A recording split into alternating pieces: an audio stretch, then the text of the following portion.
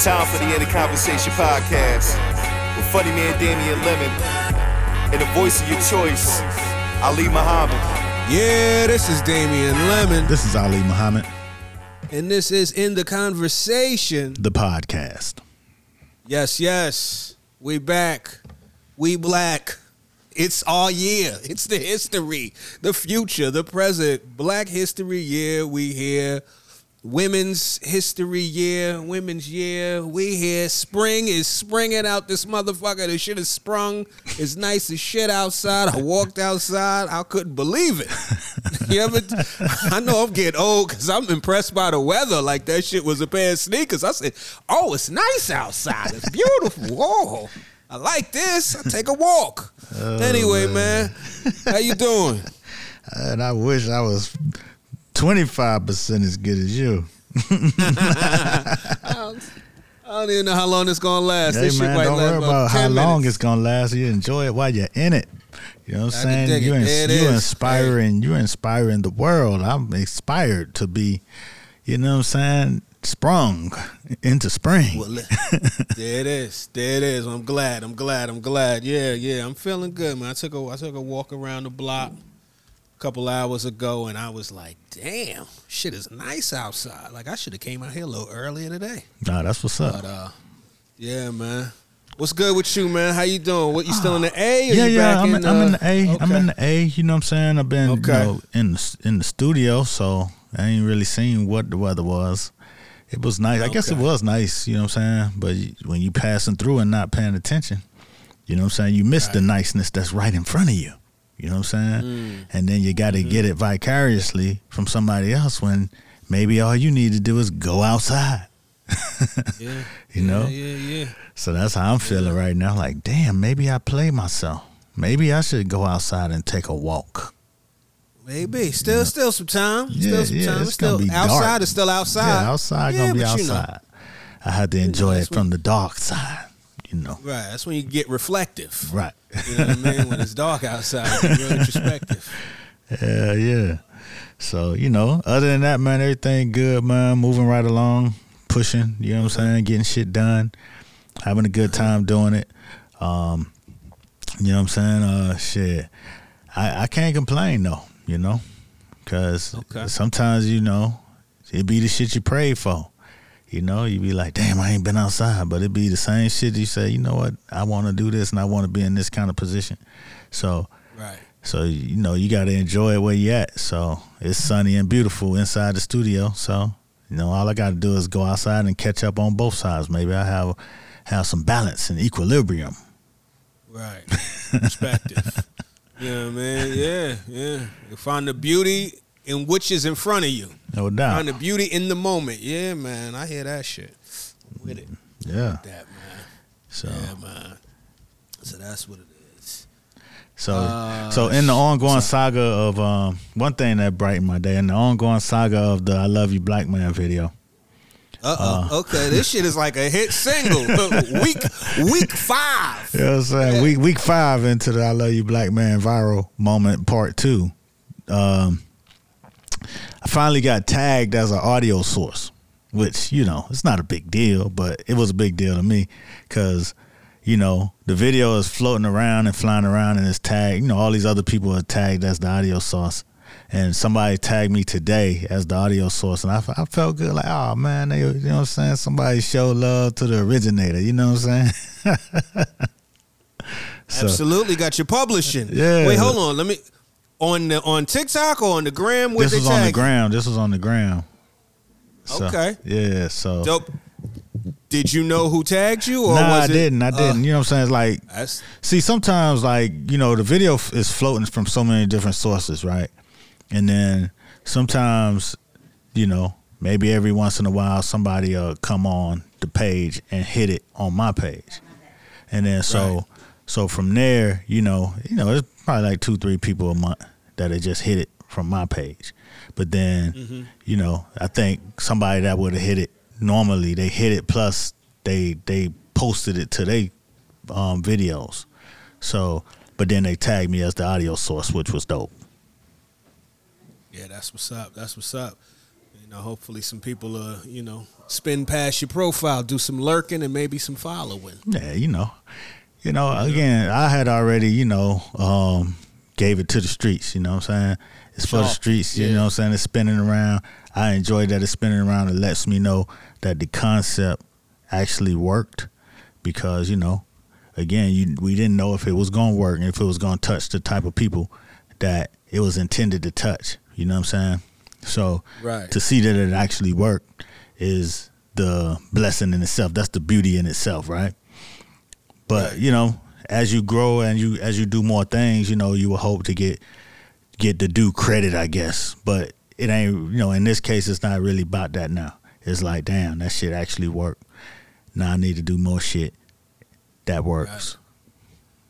It resonated. You realize you got an effect out there. Yeah. It's got to keep going. You're part of the lexicon. You know what I'm saying? That was one of my goals in life, you know what I'm saying? To make some shit that's part of the black lexicon, That, you know what I mean? If in the end you want that era defining work, you know what I'm saying? But to be a part of it, even in a small way, it's like, damn, okay, you know what I'm saying? You left something. Now you just got to keep leaving something, you know what I mean? Right. I was talking to somebody and I was like, yeah, you know what I'm saying? I'm a viral. You know what I'm saying? And they were like, you only went viral once. And I was like, is that a dish? And then I had to think about it. I was like, nah, this is my second viral. Okay. My first viral was Wu-Tang with it. You know what I'm saying? The viral dance moment with DJ Chipman. Yeah, before viral was viral. This was, you know what I'm saying? YouTube was new. That'd be dope if they started giving out plaques for people that went viral. Send some type of plaque. Maybe it's just a a virtual plaque. Mm-hmm. I mean, it's a JPEG, but you could put it on your screen, put it up on your desktop. No doubt. Viral. So yeah, man, nigga just soaking it up, did a little viral moment, and it actually kind of informs how you want to produce things in the future, as you go along, like, okay, certain things resonate and how do you really tap into it? And for me, ever since just being black, it's been like, all right, how can I dig into the shit I'm most knowledgeable about, from a perspective that, people might not look at it on a day-to-day. And that's why I want to explore, and tap into just the blackest of the black moments that I feel are nuances, not big, wide stretches of black. Just the little shit that people don't pay attention to, the minutia. Right. The little shit, but the big shit.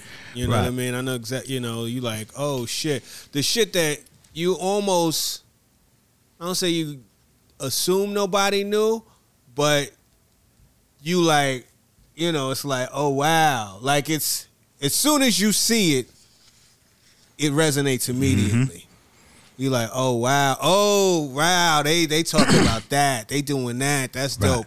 Those moments are fire. Right. I can't think of anything that I could, off the top of the head, that I have, I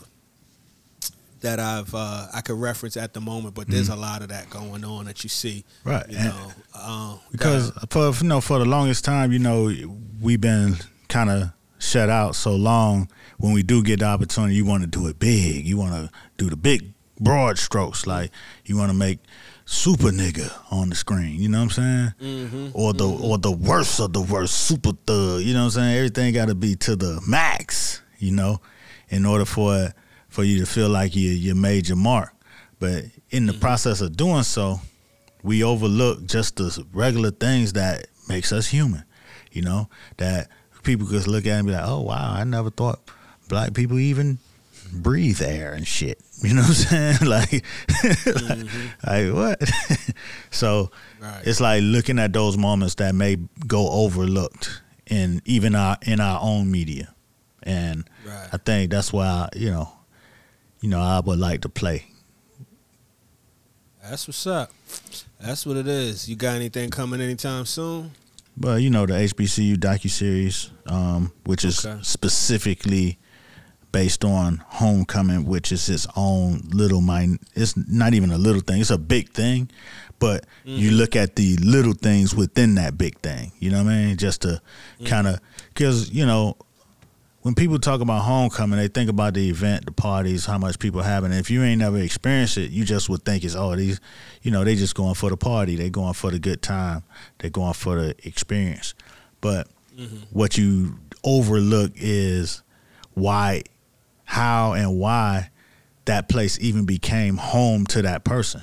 And, you know, people feel like this is home. Like, I felt home when I was there. Like, as growing up, I came of age in there, you know what I'm saying? I first time fell in love there, you know, my first little taste of life on my own was in these spaces.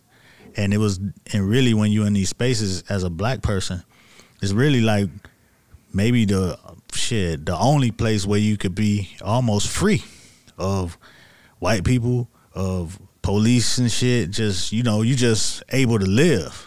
And nobody is not odd for you to just be chilling and frolicking and doing just life shit, regular old stuff. You don't have to be held to all of these standards every single day. It's just you're able to be free to learn, free to experience. And in that process, when you go back into the real world, you realize like, damn, ain't nowhere like that. That shit don't really exist nowhere else. So the more you get away from it, the more you be like, damn, when you go back, it's like, oh shit, this is why this shit was important to my life. And as a lot of people explain in the piece, homecoming is like spiritual, you know what I'm saying, in a way, because you revisiting this space that doesn't exist nowhere else in the world. So it's a broad look at a very specific feeling of a place and a time. So that's coming up. That's next coming up. You know what I mean? Okay. Yeah. That's what's up. That's what's up. You know, speaking of just black colleges and everything, I will say that not one of the few times, but definitely a time that I could point to where I realized in the moment how special the moment was when I was at a black college. Like just being there, it was profound, like how different the experience was from every other experience that I had. And, you know, like when people would come visit, you know, whether my friends, other people's friends, you could even see it on their face, you know, like, but it was just one of those moments. And I think it wasn't all just me being mindful and aware. I do think that they made a good point of presenting that and communicating that, like with the orientation, you know, like they were letting you know, like this is a special spot, you know, even before orientation, like when I went to visit campuses, or particularly when I went to visit Clark and Land. I remember the woman that gave me my tour, she might have been a junior, but she was like, look, I'm gonna keep it real with you. You know, if you don't, basically, in short, like, you don't want to get sent home. You know what I'm saying? Like, you wanna make the most of this. You don't want to play yourself. Like this, and I don't even know. I think I was in at that point, but it was like one of those, you know, nah. If you in here, you want to stay. You don't want to go back home, because trust me, you're going to feel it, you know? And I definitely, every day, even if it wasn't conscious, I would soak it up like good weather, you know? So, like, you know, like, so I could understand that whole going back to homecoming. It's like going back to the charger, you know, sitting your phone back on the base, which, you know, people don't, or, you know what I mean? Charging your phone again, getting some tapping into that energy. Right. Yeah, man, that means a lot. And that's what people were kind of breaking down, and that's what we wanted to capture, you know. Yeah, so that's real. And see, me, I never made it to orientation because I came in the spring. So I didn't get the orientation. But when I got there, I've been in black schools all my life. Every school I went to was black. So you're thinking this ain't no different than high school or whatever. You know what I mean? Until you're there, and then you realize like I'm coming out of Miami. It's the crack era. You know what I mean? Everything is, dangerous and fun at the same time. So the city is dangerously fun. Like, you're having a great time, but there's always that sense of, oh, Lord, this shit going to pop off at any minute. Or, it's just a whole lot on it. You know what I'm saying? Police on tilt, the Jack Boys on tilt. Everything is just a whole lot. And then, so when you're in Miami, you carry yourself with a certain demeanor that I understand what's happening here. You ain't lollygagging through the city. You like, okay, you on point, your head on the swivel. Then you get to college and you realize like, damn, everybody else is having fun. They're loose, they're free, they ain't worried about shit. You know what I'm saying? Their head ain't on the swivel, they just chilling. So it's like, you like, man, am I uptight? And then what happens is you start to experience that freedom. You're like, oh, wow. This is freeing. This is light. This is a weight off of my shoulders when I'm here, because you ain't got to worry about 90% of the things that you had to worry about when you're in the city. So I discovered it. Nobody had to tell me it was different. And I didn't get the orientation. But upon arrival, you discover like, oh, shit, I could just be 18 in this bitch. You know what I'm saying? And be free. You know what I mean? Go to class, get out of class, and frolic, hang on the set. Whatever. The day is your oyster. You just roll out, like you say, enjoy it. You know what I mean? Experience it, and I try to experience that shit every day I was there. So, yeah. So when you step, how soon? Go ahead. No, when you step back, like you say, you feel that. Go ahead. How soon was it till you said you had to kind of loosen up a little bit? You felt like you was uptight. You was you looking around. Head was on a swivel. About how long did it take you to kind of decompress to be like, to realize, oh, all right, I'm good. Like I could indulge in this being 18, just being young, black, and free. Right. On a certain level. I think fall sophomore year, so like it would be my second semester. So I came in spring, went home, and then came back for the fall, and then I was ready because the fall offers you so much more as far as the social part of it, like football games and classics and traveling during Thanksgiving. That was the first time I went to Atlanta. Went to Atlanta for the game. So it was a lot of moving around and a lot of like, okay, oh yeah, it's a hike. Yeah. And then when you come in the spring, you're a little bit late on, the all of who's who and the available women that's available. You know what I mean? So you kind of late. So everybody kind of done did their little choosing and all that. So you like the new cats, so you catching up, trying to figure out who's who. So by the time you start to really get your groove, you probably only got another month left. So by the time you come back in the fall, you ready. You like, okay, all right, bet. I know how I'm going to step in. I know how I'm going to move. I know which way I'm going to go with this. So. I remember explicitly in orientation, one thing that made me, again, like I said, the communication was very direct. So they definitely do this shit, I guess, pretty much.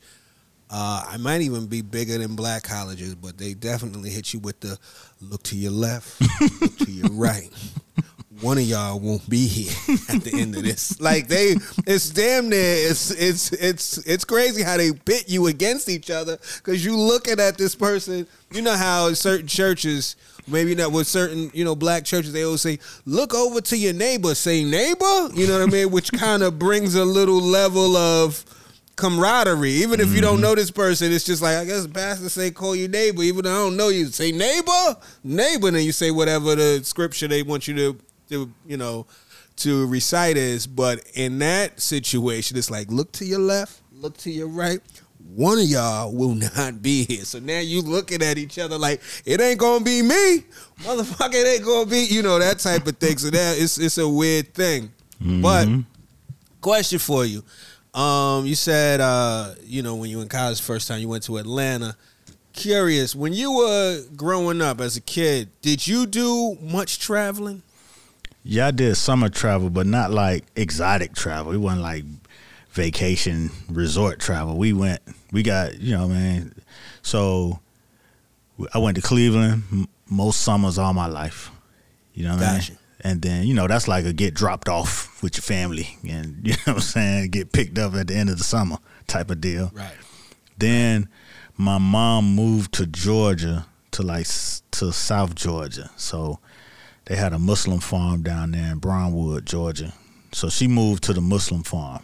And so then I spent maybe that was 9th and 10th grade summer on the Muslim farm. And then 11th grade, she was in Albany, Georgia. So I spent that 11th grade summer in Albany, which was probably the most lit summer I ever had as a kid, you know what I'm saying? Because they had that thing, they were free. That's the first time I ever experienced that shit. Like, when you see them, they having a great fucking time. You know what I mean? It's like, I went to see, I guess it was the Raising Hell tour. I think I seen Fresh Fresh 2 and the Raising Hell tour at the Albany Civic Center. And the first time I went, I think Fresh Fresh 2, we were still on the farm. And I just went in the city for that. And, man, their concerts was way different than the concerts I seen in Miami because they having a fucking ball. I'm talking about they dancing in the aisles, they sweating, they doing all of the dances, they getting it, they having it. You know what I'm saying? Like Miami people be kind of chill. They might say ho and let me see, hey, hell yeah, all that. But they not doing the WAP and all that shit in the aisles, Right. And so too cool. Right. And seeing how much fun they was having, I'm like, damn, these people don't have a care in the world. You know what I'm saying? They ain't worried about all that, the layers of danger that exist at the concert. And so they was having a great time. And then another thing I noticed that it was a high percentage of pretty girls in Georgia. You know what I'm saying? I was like, what the hell is going on? Like, they country, but man, there's a bunch of pretty girls in the place. You know what I'm saying? It's like, man, this is all right. I love this place. So when I came back for the summer when we was in Albany, it was just, I hit the, I'm pretty much 11th grade. I got my swag together, got my outfits, my felines, and all of what was popping there. Had my box, and so my thing when I first got there, I just put some fresh batteries in the box and just walked through the hood. You know what I'm saying? And solo, and so I saw a group of cats playing basketball, and that's always a olive branch. You know what I mean? Shit, can I run with y'all? Right. Yeah, shit, come on. Then you play ball. Next thing you know, you getting to know them. You know what I'm saying? And his man was Reggie, Michael Daniels, but I thought they were saying Michael Daniels because they talk so funny and Georgia where I couldn't figure it all out. And then this cat Tyrus, those was my homies. You know what I'm saying? Once I met them, then they started plugging me in with everybody else in the neighborhood. So they were like, they was like the kids on the basketball team that everybody knew. So I was just plugged in with them, and shit, I had a great summer. That shit was off the chain. That's dope. What happens at Muslim camp or Muslim farm? What's going on a Muslim farm? Well, when you talk about American black Muslims, right? It was all about, they always talked about self-preservation and, building your own community and not being dependent on, welfare and, the white man's vision. You know what I mean? You could build your own communities, and make your own way, grow your own food, That was the whole purpose. It was like, this is a place where we're going to grow our own food and be for self. You know what I'm saying? Build our own little infrastructure. And so that's what it was all about. And, you know, you go there, like, you had people who came from different cities and just migrated to this farm. The man that my mom had married, he managed the whole farm. So where we stayed was next door to where the main farm was. But, you know, everybody was there on, like, you could tell it's people who were, like, changing their life, like people who came from different cities to change their way of life and try to figure out something better than what they were going through. You know what I'm saying? You might have people who was going through poverty in Chicago, or, you know what I'm saying, just having a hard time in their places where they was at, and then they come here and start a new life. And that's what it was kind of like, you know what I'm saying? Again, I didn't live there day for day, like, and had to go to school. I was just there a visitor in the summer, you know what I mean? And we had on the farm they had a canning factory, and in that canning factory, Brother Earl was the man my mom was married to. Brother Earl had got a patent on bean pie base, so like it take 2 days to make a bean pie, and so basically he had the idea, hey, if we make the base, and then put it in the can, all you had to do is pour it into the crust and put it in the oven. You know what I'm saying? So it's his version of, like, you know, quick, insta food, like, you know what I'm saying? So so we'll be in there canning the bean pie base, and when we get it all canned up, he'll go out and pitch that shit, which was the funniest shit in the world to watch as a kid, because it's like, it's like, you in South Georgia, nigga. It's, you know, it's like rednecks, you know? And so so you go into the Piggly Wiggly, and it looked like, you know what I'm saying, the manager looked like he managed a Piggly Wiggly, you know what I'm saying? It's like, you know, heavy white dude, you know what I'm saying, with the white apron, straight out, look like he's straight out the 50s. And we come in here with this bean pie base. And he was like, so his thing was he'll have the cans, he'll set them all up, and then he'll bring a fresh made bean pie. And so he set the pie on the table. He let the, you know what I'm saying, let the white man cut it. And the white man cut him a slice, you know what I'm saying, took a bite, and he was like, oh boy, there's some good eating here. And he bought them shits and put it on the shelf. And then we was out of there. We was going to the next. You know what I'm saying? So, you know, it was a lot about, I think, you know what I'm saying, a lot about how I feel about entrepreneurship and finding your own way comes from listening in the masjid, even in Miami, when they talk about, you know, build your own way. You could envision your own community. And, you know what I'm saying, you had people like Brother Rasul, who actually made good on some of that. Like, he bought up property all down in Mop City on 7th Ave. And, you know, he had a store there, Rasul's. That's where all the hood bought their club clothes and shit, linen outfits and ballies, straw hats, and all of the drug dealer chic outfits of the 80s and shit. So he made good on that promise of, you know, buying up the block and running your own operation. And so that a lot of it was that kind of talk, and that was that kind of living, you know. Again, but it's different when you come from the city and have to adjust to rural life. Like, that ain't no easy transition, you know, to live in a rural space as a city person. But when you've had a hard time in the city, it's refreshing, you know what I'm saying, to be with nature and go pick a watermelon right out the patch and cut it open, you know what I'm saying? like nothing. Like, you know what I'm saying, there's thousands of watermelons out there. You know what I mean? Crazy. Yeah, so that was an interesting experience, you know. Yeah, that sounds cool. That sounds real empowering too, you know. It sounds like a bunch of gnats and a lot of heat too. Oh, I'm sure. I used to do some Georgia suburbs, but it was Atlanta. It was hot as fuck, but it wasn't, you know, it wasn't all the way in the country situation, but it was definitely Atlanta, and it was Atlanta back before, you know, the internet and before Outkast, and you know what I'm saying? And, like, you know, Atlanta was cracking a little bit on a certain level. Atlanta was Atlanta. It was still like a black Mecca, but it was just of a different time. And it was a time when, you know, like when you went anywhere regionally, it was a departure. It was not like where you were from. The radio was different. The TV was different. The slang was different. The accents were different. The clothes were different. You know, the pace of life was different. The heat was different. The bugs was different. Yeah, all of that. For real. Like, yeah, the bugs, the games, you know, like, it was a lot of, it was a departure. It was different as hell.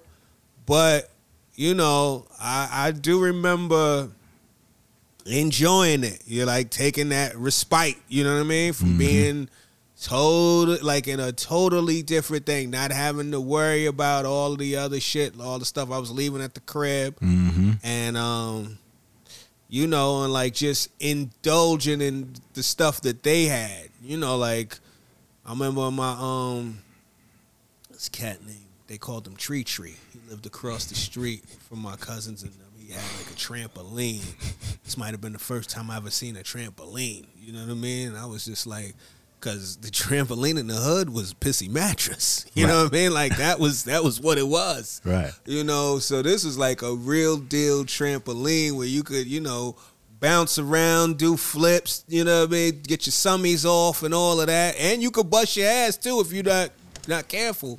But it was just something different. Or like, you know, like they had a big ass basement that we used to just fuck around in. Like at my cousin's house, they had a big ass basement. You know, things like that, just backyard shit. You know, it was just fun. It was something interesting. I remember one thing that I do remember was, and it might have been maybe one of the last times I went down for the summer, but I remember UGK Pocket Full of Stones had come out. You know, and I guess that was on the Menace soundtrack. But I just remember like how, you know, how country, and I, you know, no, not to sound derogatory, because, you know, especially people from Atlanta, they feel a way about that because that's city. You know what I mean? But just how slow and how different that shit said. I got a pocket full of stones. I remember them feeling that shit like, this shit here? Like they were talking about this. Like that was the one. Right. That was the one. That was the record. I might have heard that. You know how it's always that one record that's spinning during the summer. Like that record was all over that summer, and every time it came on, it got the greatest reaction. Like, oh, wait a minute, turn that up, that's the shit. You know, but yeah, man, yeah, that was cool though. That was cool to see. That's funny. Like you mentioned the trampoline, and first time I seen a trampoline was when in Albany, Georgia, that summer, and it's crazy because, like I said, I put the batteries in the box and hit the block, and then the first, as soon as I cross the street and go into the subdivision, there was a house on the corner had a trampoline, and then there was this girl jumping on the trampoline, boing boing, you know what I'm saying? Jumping, and you know it was like, I had never had that, like, you know, in the movies they had a girl next door moment. And it was like that, like, oh damn, who is that? Like, you know what I'm saying? So I'm new. Yeah. I'm like, you know what I'm saying? She got her little shorts on and, you know, legs all firm from trampoline jumping. And I'm like, man, who is that? I got my radio. I'm playing some LL or something. Right. That was the I Need Love album when that was out then. Right. So I was jamming that. I remember that. That's the first thing I put on when I hit that corner was the LL. And, you know, and over time, over the, you know, next few weeks or so, I ended up getting her number. Okay. And she put me on the Prince. I Adore and all that. She was playing all that shit in the background. And that's how I discovered Prince. You know what I'm saying? But she was like, she had did some shit and was on punishment for the rest of the summer. So Never really, you know what I'm saying, never really got to build nothing, but, you know, we'll have these conversations and she'll have the Prince playing in the background. I'm like, what's that? Oh, that's Prince. I'm like, oh, Prince, okay, let me check that shit out. It just opened your whole mind up to a whole nother way of life. And that's one thing, like, in the media, like, we don't really always get those young girl next door coming of age type of feelings, you know what I'm saying, in depictions, you know. So that was something that's like, damn, like it was a real moment. Trampoline moment. That's a vibe. That is a double vibe. A trampoline and Prince and a bad short. Like that's a lot of stimulation. That's a lot of sensation. Wow. Yeah. You don't really see a lot of that. I could think about. I mean, I think maybe I haven't seen it in a long time, but one of the few representations that I could think of off the top on some coming of age girl shit. I think there was some of that like in the Inkwell, if I'm not mistaken. Yeah, it was. Yeah. But I think it was in reverse. I think. What you mean? I think it was Jada. I think Jada was kind of like a little older than Lorenz. Yeah. What's her name? Lorenz Tate. Lorenz Tate. Yeah. Oh, Jada was in that? That's interesting. So they did that and then they did Menace, huh? Or maybe they did Menace and then they did that. They did Menace first because then when that came, it's like, this ain't Menace. Like, this supposed to be, you know what I'm saying? Yeah. This is idyllic. This is not a Menace. This is frolic. Right. Yeah. Like, what is these fake dreads he got in his head? What is going on? Yeah, I do remember that. That was the thing. Might have been one of those things that, you know, turned off. You like, this looks crazy, you know, and it was such a departure. Yeah, he was fresh off of being O-Dog, the craziest niggas in the movie. Yeah, and I didn't really have much of a relationship with that type of society at that moment. I didn't really know much about that whole scene. Definitely didn't know nothing about that. Nah, I learned that a little later. Yeah, like that, you know, when the black experience, you know what I'm saying, it starts to unfold in layers as you grow, you know. First is your own experience in your own neighborhoods. Then you go to college and you start figuring out different experiences. And then you get into a professional space where people really start doing grown shit and talking grown shit. And especially if you land in the Northeast, then you start to hear about that summering experience that when you're from Miami, ain't no such thing as summering. You know what I'm saying? Like, it's just go to the beach. Oh, yeah. You know what I'm saying? So when you're in the Northeast and, you know, everybody, we going to the Hamptons for the summer or to Martha's Vineyard, you be like, what y'all talking about? You don't really get it until it starts to reveal itself. You know what I'm saying? And it comes in layers. You're like, And as you get more experience, then you understand why certain things like that are important. Like, oh, wow, that's dope. Yeah. You know, and you can get that like, damn, I wish I had, but then you realize that it's just you uncovered that layer at the time. So now you decide on how you want to move and which layers you want to expose your family to and your lifestyle to. And that's the beauty of life, man. You know what I mean? That it's always some new shit to expose yourself to and to learn and experience if you're open to it. If you're open to it. I think for me, initially I was, I guess, insecure about where I was financially. And it was just like this different level of black wealth that I had no real grasp of. And I got defensive more so about it, whereas like I wasn't open off rip, you know, like I kind of looked at it as some sedity shit, and it might not have even all, you know, I'm just being totally honest with you, and it might not even come from just me. It might have came from my family or whatever, but it was just like that was the way we looked at it. So it was hard to embrace when it was already kind of like flagged a little bit. Right. And it was unfortunate because, I remember like one of my first real girlfriends she had that type of background, Mm-hmm. And I remember one time like I called the house. That's what you used to call a house to talk to homegirl. I called the house and I talked to her moms.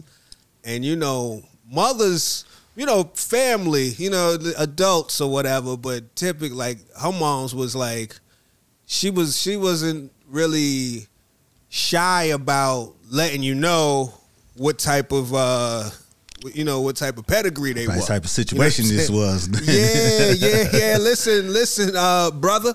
I don't know, you know what I mean? Like, but like she would talk about this and these, the family had gone to, Ivy League schools and they do this and like she was just running it down in a way that definitely had me feeling a certain type of way, and I wish I was a little bit more open. I was immature at the time.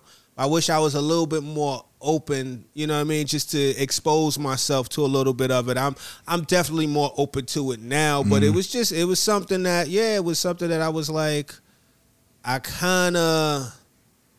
looked at it funny.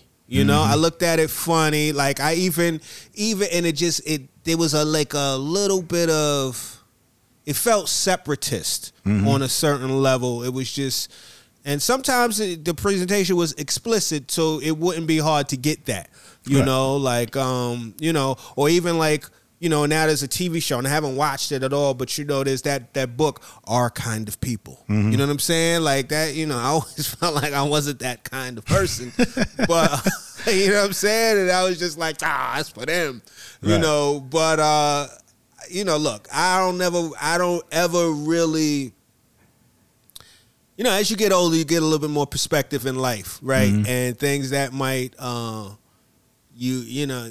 take a beat, what I'm saying? Well, what am I uncomfortable about? You know what I mean? Like, cause I don't really like to knock aspiration, I think aspiration it goes across all classes, everybody, even if you're at the top, you probably aspire to get to the tip top. But I know at the bottom, aspiration that shit is like water, so it's like, why am I gonna curb somebody's aspiration when they start getting it? Like I can't feel no type of way, because on a certain level, I'm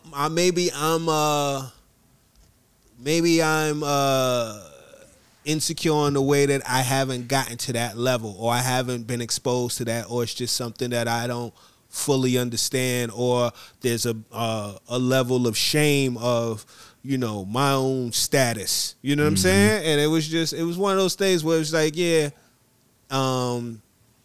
it's just, I was just thinking about that as and I mean, I guess that's probably why I didn't fuck with the Inkwell. I was looking at this shit, bougie ass shit. I don't like this shit. Where Menace at? You know what I'm saying? We're Juice. That type of shit. But salute to all of them. You know what I mean? But hey man, the funny thing is it's funny we talking about this in this context. Like getting dropped off in these cities, like, Cleveland, which is its own set of, you know what I'm saying? Like that was his own set of things, you know what I mean? Because it was a real rough environment, but it was fun and it was a lot of love. It was more love than I probably had ever experienced, you know what I mean, in the roughest environment. So, but then on the contrast, you get dropped off on a farm, nigga, in the rural, and then, you know what I'm saying, and what you known to do don't necessarily work, because usually you get on your bike and go find some friends. Man, ain't no friends within 2 miles, you know what I'm saying? But to even, I think one day I seen this kid riding by on a bike, and I'm like, shit, I jumped on my bike and caught up with him. You know what I'm saying? Like, what's up? Hailed him like a cab. Yeah. Like, what's up? What's good? Like, you know what I'm saying? We went on a whole exploration, going into abandoned, these little shacks that people lived in, probably like sharecropper shacks and shit. And we'll just go up in one of them, and it looked like, you know what I'm saying, it'd be like a plate on the table that still has like some food and a mason jar, glass. Right. Like, motherfucker just got up from the table like, man, fuck this shit, I'm out. And just dip. Or just passed out dead. You know what I'm saying? You like, so you be making up all these scenarios in your head, like these little ghost shacks. So that was fun. But what it taught you is that no matter where you at, you could have fun. It could be good. You know what I'm saying? And sometimes you go to places where you probably have more resources, and then you in a hood ass environment that's like you ain't been in before, and then you still learn how to have fun. Like in Cleveland, like we was in East Cleveland on Huff, right at Huff and Ansel. So it's right across the street from Rockefeller Park, and that shit was the hood. Like, you know what I'm saying? Like you, and back in the day, you would hear about pimps, you know what I'm saying, and shit like that. Cleveland, you seen them. They was right there. You know what I'm saying? Pulling up like, damn, a whole pimp. You know what I mean? And dressed like the pimps. The whole shit, nigga, like the whole shit. You know, like a pimp, nigga, with the Seville, with the slant back suit. Right. You know what I'm saying? Right. Jerry curl, whipping on his girl. And he's like, what the fuck is going on? Yeah. You know what I'm saying? Like real shit. Yeah. Like now, you know, I was in Brown Sub in Miami, but it wasn't all, you know, it was, you know, the hood, but it wasn't, you know what I'm saying? The activity wasn't there like that. Like that type of, it wasn't like an industrious part of the hood. You know what I'm saying? With hood industry. Right. Wasn't the strip. Right. Exactly, yeah. So, but even in that, right across the street was Rockefeller Park, which is probably one of the most beautiful parks I had ever seen. You know what I'm saying? To this day. Going there, they got a whole duck pond with koi fish in there. All of the museums are over there, and kids could go in the museum for free. So, shit, when you bored, you just go across the street and pick a museum to go in, and AC pumping. You know what I'm saying? You go look at the dinosaurs and all that shit. Just be on a self-guided tour of all of this cultural stuff, but you in the smack dab in the middle of the hood. So, again, it's like you might have seen better things, but then you go there, and even in the worst of shit, you could find some good shit. You know what I'm saying? Go to the farm, even in the worst of, you know what I'm saying, you could use your imagination and have fun. So that helped me, like when you go to college and you start going to different people's houses from different economic backgrounds than yourself, even when it's above you, you know what I'm saying, or like it's some Sag Harbor shit, it's like, it's still the same thing. You got to go in, figure out what's what, who's who, and where you fit into the play. And then you be able to have fun. So, like, those experiences, you know, it helped me, I think, to just be able to drop down in any scenario and kind of figure it out and not worry about it. Like, some people, like, I'm not going there. Ain't no fun there. There's a country-ass town. But you ain't never been. You ain't even never tried to have fun in the country-ass town. You just write it off. You know what I'm saying? Or, like, I ain't going there. It's the hood. Them people bougie, they don't want me there. Yeah, you know what I'm saying? You go to the hood, you could say the same thing. Them people don't want you there either. You know what I'm saying? Right. You just have to figure out where you fit in. Like, you might stick out like a sore thumb, but you got to be able to relate. And that was the part that you learn, you know. And you doing comedy, you should know. Like, sometimes you go into a space and when you stick out, they want to crack jokes on you. You know what I'm saying? Like, hey, what's going on with your hair? Like, you know, but you had to have a witty response that's not defensive. It's just matter of fact. I'm here. I know how to do this too. You know what I'm saying? Right. And I think that helped be a passport to different spaces. You know what I mean? That and just understanding that this ain't your world sometimes, you know. Sometimes you got to let them do their thing, and you fit into their world because this is you stepping in. You don't disrespect nobody else's space because you ain't from there, you know. So you just try to take it in and see what it is. And you know, that's how I approach it, you know what I mean? So, but I understand exactly what you're talking about because in the beginning you could feel like, damn, like when, you know, we was going to Sag Harbor, you know what I'm saying? Shout out to Slim Pickens, who, you know, would invite us out there. You know, they got their own world. These are the people that's in that book, our kind of people. Like, these are the people. You know what I'm saying? And so you go there and they got their own thing. They doing their own thing. But end of the day, even when you don't fit in, shit, you there, you invited, you pull out your grill and start grilling your steaks. You know what I'm saying?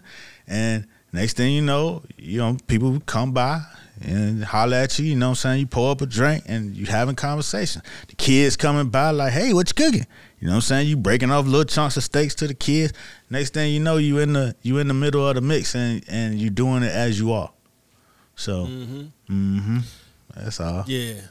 No, that's true. I think that's the key to it all, is to accept who you are and be who you are and be open and, accept other people for who they are, because to your point, when you think about it, when I think back on it, I would, I didn't hear rich people talking rich people shit. And it might, you know what I mean? That's me just, categorizing it because I hadn't been exposed to some of the shit that they were talking about. But that's what they talking about, that's just that's the topic of their conversation. That's the life that they live. They're not going to curb their lifestyle because somebody from outside their lifestyle is around. If anything, if they're welcoming or whatever, then that's beautiful. But, hopefully they're welcoming, but even still, you are you, they are them. Hopefully there's some common bond, but even if there isn't, there's something new to learn. If you just keep your mind open and it's something new to see, so now you got a new point of reference. Right. So the next time you come, you might not be as out of sorts. Right. And that's the thing. That's what they always say. What do they say? I don't know what they say. I don't know who they are. Let me just move on. I was about to say, adventure exists right outside your comfort zone. Right. You know what I'm saying? The more you challenge being uncomfortable, the better life gets. And it's hard. It's hard as fuck being uncomfortable, because, a lot of times, depending on if you pushed or not, you could be uncomfortable, and that's the end of the conversation. You throw your hands up. Nah, I don't want to do it. I'm uncomfortable. People are like, all right, fuck it, let him. You know what I'm saying? Like, he uncomfortable. That's it. You know what I'm saying? And people they stay stunted. Whereas somebody be like, nah, you trust me, try it. You might like it. Some Mikey shit. Next thing you know, oh shit, I'm comfortable, and then it feels good because you comfortable in something that you never thought you would be comfortable in, and it's something new to add to, your entire personhood. So, yeah, man, it's Word cool. Up. It's cool. Yeah, it's sad that you get all of this. Not sad, but it's funny that. Somebody was saying this shit. It was so real, but it was just sad that you get all of this kind of inside information, as you get older. You know what I'm saying? Because it's like, damn, you about to die. You know what I mean? Like, shit, I wish they'd have gave me an instruction manual. But it is what it is. That's part of living. That's part of growth. Like, you know what I mean? Of course. The thing is sometimes you get that lesson and then you don't do it because now you're old. Now it's a whole nother excuse. Right. Nah, man. You get the lesson and you explore it. You know what I'm saying? And you explore it till you out of here, Whatever you can, you know what I'm saying? Within whatever you can, Within your mobility, So I'm an explorer, I'm going to explore that shit till it's over, man. And then we could call it a life. Nah, I like to think I'm an explorer too. Sometimes I got to push myself. You know what I'm saying? But for more often than not, it turns out for the best. It's like, wow, when you realize, oh shit, like when you just turn the corner. I remember just because I could be reluctant about it too. I'm not gonna lie, like I ain't all the way, Gulliver.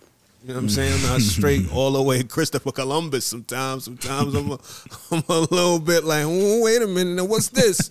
I know, you know what I'm saying? Like, shit. Because sometimes I might be dolo. I'm like, this is the perfect time for some dumb shit to happen. I'm out by myself. And the recap, niggas gonna be like, well, why he go in? Because that's the type of niggas, sometimes you got to realize the people you grew up with are not the people that are your people anymore. You know what I'm saying? Like you can outgrow a certain level of thinking. Right. And, you know, sometimes I always think about those type of people that be like, well, why the fuck did he go there? Well, why would you even, you know, and it's like, well, he wanted to see some things. Right. You know, you can die in a familiar locale. That happens as well. It happens more often than not.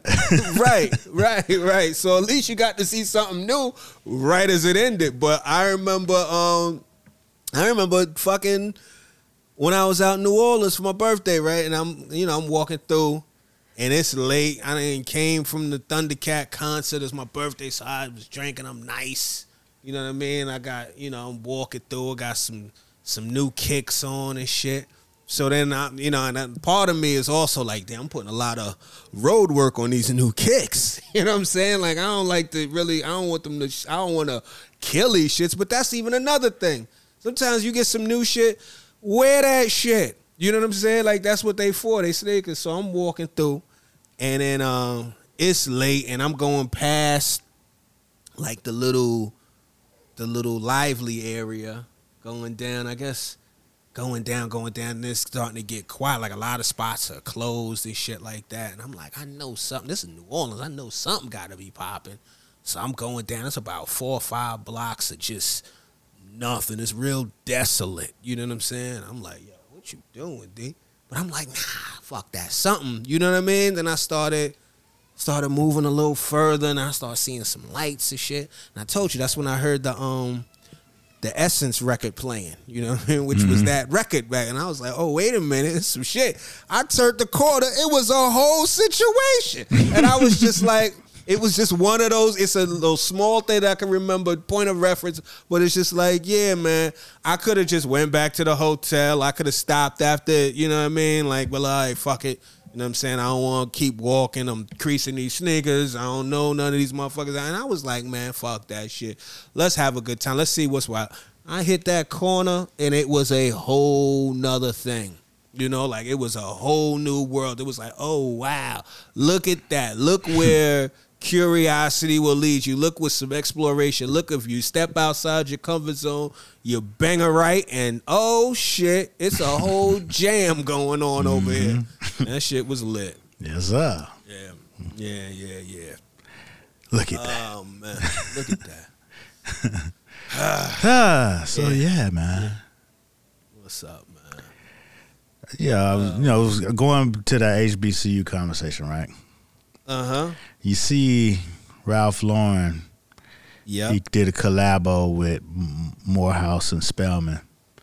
Right. And in the press release, they kind of like, Ralph Lauren basically figures out that black people are part of the American dream. You know what I'm saying? It's like, I'm like, wait, hold up now. First of all, discovered black people. Well, no, first of all, it must be hard out there in them streets now. You know what I'm saying? Because this is my first thought I had. I was like, oh, polo used to be a national Negro staple. You know, you get drawers, undershirt, and some polos. You know what I'm saying? Anything polo, yeah. You know what I mean? Yep. Even at the basic level, just the polo shirt, in the different colors. Right. Just let them know what's happening. I'm talking about for years, from the 80s to the at least early 2000s. You know what I'm saying? Especially in the South, the early 2000s, polo still was, every color, the lime green, the yellow, orange, Right. Shit, even Trick Daddy. Those big boys, hell no, these polo, Right. So right. That's a long quick run. Quick question. While you on that, just real, and we're gonna I want to jump into that whole situation because I got some shit to add. Is the polo shirt predates the brand Polo, Ralph Lauren Polo? Because the polo shirt. I think the polo shirt predates. That's what I would assume, but I'm not sure. You know how it's like Band-Aid. The fucking brand Band-Aid took over. There's a term for that. I can't remember, but it's like, even like Google that, you know what I mean? Rather than research that, like that thing. So it was like, Polo has been around as long as I can remember. And, you know, a polo shirt look like a polo shirt, but then there's also a polo shirt. So I'm like, Nah, but anyway. The polo shirt is originally worn by polo players in India in 1859. Oh, okay. All right. That's off the head, or that was a Google? Nah, that's a Google. That's a Google search. I was about to be very impressed. All right, bet. It's a Google search. All right. Nah, it predates the brand, right? Okay, fair enough. But we blacks adopted the brand. You know what I'm saying? You had different sects that was way more enthusiastic than others. You had the low lives. You know what I'm saying? You generally just had wearing polo shirts in Miami and other places. And polo just was a general fashion staple. And so, you know, Ralph Lauren presented this whole Americana image and all of, you know, the fancy things. But I once walked into 34th Street, Herald Square, Macy's, and they had a whole wall. Nah, this was back in the day, like early 2000, like 99, 2000 when I first got there. And they had a whole wall display, which was probably 20 feet long and from the floor all the way up, you know what I'm saying, with all the different color polos. I'm like, damn. You know what I'm saying? It's like heaven for a Miami nigga, right? And then then the thought hit me like, damn, who buying all these polos? You know, and you know, white people buy polos, you know, in general. But we over-index, you know what I'm saying? We need all the colors, you know what I'm saying? Sure. That shit got to be matched up. So I'm like, man, we must really help finance this house, right? And this was going on from the 80s all the way into the 2000s. Now niggas don't buy no polos. You know what I'm saying? Kind of got quiet for them. Yeah, it's quiet. Like, you know what I'm saying? Everybody on something else. So I could only imagine that they want that audience back. You know what I'm saying? Like, hey, what happened? What's going on with fundamentals bottom line? And that shit ain't there like it used to be. So... Yep. So now you want to say that now they recognize black people are part of the American dream? It's like, nigga, black people money is a part of the American dream. Like, so it feels like they trying to tap back in and trying to use the HBCUs as a safe space to actually do that. Because, you know, they could have went with the low lives, but, you know, that's kind of counterproductive to corporate branding. To spending power to celebrate your most exuberant fans whose whole lifestyle is stealing your shit. Right. So I'm sure they probably didn't really feel like doing it that way. So hey, let's tap into the blacks that's already kind of Americana-ish. Let's tap into the HBCU blacks, and you know what I'm saying, who more than the Morehouse Spelman group? You know, they could have went with Howard, but they didn't. You know. So I'm just, you know what I'm saying, kind of, you know, leery of the why and the timing. Like, why we weren't part of this shit when we was really enthusiastic about buying your shit? You know what I mean? Why now? Why after, you know, the European brands have soaked up all of that disposable income from the black community, and, you know, they had Virgil over at Louis Vuitton, and, you know, just this week, Maximilian, they put at the head of Ferragamo House. So, you know, I think it's like, you know, over this last couple years, that pandemic spree of luxury buying, I think they, you know, kind of like, hey, man, we need some of that too. How are we going to get some of that? Why everybody lined up over there at Louis Vuitton and Gucci? They need to come on over here. And quite frankly, last time I was in Lenox, there was a line at Louis Vuitton, and it's like kind of 2 doors down from the Ferragamo store. And I was like, I needed to go get some dress shoes, and that's my go-to dress shoe. You was able to walk straight into the Ferragamo store, you know what I'm saying? And then they had a whole little section of, you know, sportswear type stuff, sneakers and shit like that, big belts with the big buckle. But they ain't got it right, you know what I'm saying? Like, they ain't really what... You know what I'm saying? Nobody ain't really jumping on that. And I don't really think that suits their brand. You know, I buy Ferragamo because it's not that. Because I feel like my shit gonna last longer because it ain't gonna get ranked. So. Yeah. Yeah, I hear you. So, I just feel like, what I'm saying, it's almost disingenuous, that press release. Like, they could have left that alone and just announced the collab and kept it moving. Yeah, without that video and all that. Look, man, I got quite a few thoughts about this whole situation. Polo in general has been interesting because I've been having even prior to this, been having some conversations about Polo with some of my peoples. And one of the things, I will say this, I'm not sure how in-depth it goes, but Polo has actually recognized Thurston Howell, who's a famed lowlife, you know what I mean, rapper. You know what I mean? I don't know what the deal, I don't know if it's just an endorsement deal. They don't go too deep into the legacy of lowlifes because, again, it is a little counterproductive. It is a little counterproductive. But it's funny, though, because it's like, obviously it's not the same thing, but it's interesting to see, like, how, Gucci, obviously after being scolded by, Black internet. Yeah. You know what I'm saying? Like, they kind of went into business with Dapper Dan, and, like, obviously back in the day, that was counterfeit product. That wasn't real, Louis, or it was repurposed Louis and Gucci and all of that.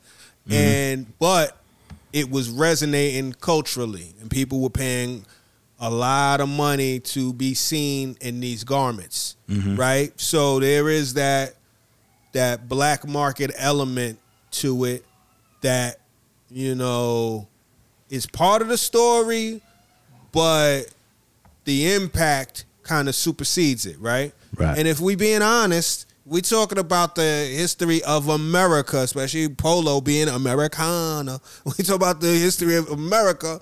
America's all about boosting. They stole a bunch of niggas from Africa. Right. You know what I'm saying? Like, we gonna keep Ralph it funky. himself, he boosted the whole culture. Ralph Lipschitz turned into Ralph Lauren, and you know what I'm saying? That was the other thing. Well, that's another thing I was going to get to. Because that was the first time. No. But this was the first time I had ever heard Ralph talk.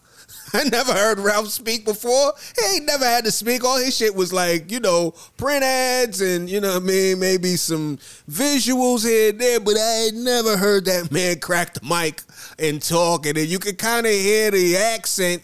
And he's that shit don't sound like Ralph Lauren. That sounds like Ralph Lipschitz. Sounds like a Garmento. You know what I'm saying? Sound like a motherfucker trying to make some money. So there's that. But it's interesting to see how how far Polo was falling on a certain level. Because the reason I had this conversation a couple weeks ago about Polo was, it was rumored, and I don't know if it's going to happen or whatever, but it was looking like LVMH was looking to acquire Ralph Lauren. And I was like, I don't know how I feel about that. Because, I don't know what's going to happen. But I was like, for a lot of people, especially black people, but a lot of black people, Ralph Lauren Polo was like the most accessible asterisk, because sometimes you was boosting it, but also oftentimes you was buying it, whether you was buying, the cheapest shit you get, shit at the outlet, whatever, shit off of a booster, whatever. But it was like one of the most accessible points of luxury. Like, that was like entry luxury, quote unquote luxury. It's obviously not LVMH and no shit like that, but it was one of those things. If you had a Polo on, you felt like somebody. That shit felt like a haircut and a new pair of sneakers. Like, if you had all three, you motherfuckers couldn't tell you shit. You know what I'm saying? So there was a moment where Polo was like iconic for a long time, a long run, and it was expressed through a spectrum of ways in black culture, whether it was how cats wore it in Miami or how cats wore it in Atlanta, how cats wore it in New York. You know what I'm saying? Like, it was just, there was different ways of putting it on. You know what I'm saying? I know cats in Philly, like, they would button their shit all the way to the top. Like, you know what I'm saying? Like, little shit, but it was just, Polo was part of the expression. You know what I'm saying? Like, it mattered. Polo was like, just until recently, not even, it's still a part of habit because I think on a certain level, I think outlets have fallen off on another level. But when I was in Atlantic City, one of the things I do, because there ain't shit to do out there, is they got outlets. There's a Polo outlet, and there's a Nike outlet, and the Loop used to be like when I was in college or whatever. The Loop would be like Polo, Timberland, Nike. You know what I'm saying? Everything else is, you know, you go to all these other places, but those were the stops. You kind of had to make it because you wanted to cop something. It was going to be something to see, you know, and you know, they tried to do, you know, bring back some of the like to the stadium collection. They tried to like retro some of their stuff, but like, it don't look the same, and it look a little cheaper, and it's way too. Maybe it's because I'm older, but I think even it just feels way more logo heavy. It seems way more like desperate. But maybe that's always been the case. But it just feels like some of this shit is just like they fucking treading water. You know what I mean? And like it's not what it used to be. So there's that. And then I see this whole thing today about Ralph Lauren getting with Morehouse and Spelman. And I already got this thing, and this is outside of just Ralph Lauren, but like I'm getting tired of, there's a couple things. One, I'm getting tired of these corporations, you know, doing these partnerships with black colleges, and all of a sudden we supposed, because I think it's slowing down, but for a while it was like everybody felt seen. You know what I mean? It's just like, get the fuck out of here. One, I think, and no disrespect to Morehouse and Spelman, you know, but like, that's the obvious play. You know what I'm saying? Like that's Black College 101. Like that ain't a deep cut. You know what I mean? These are excellent institutions, but that's like, you know what I mean? Like that's just playing the singles. So there's that.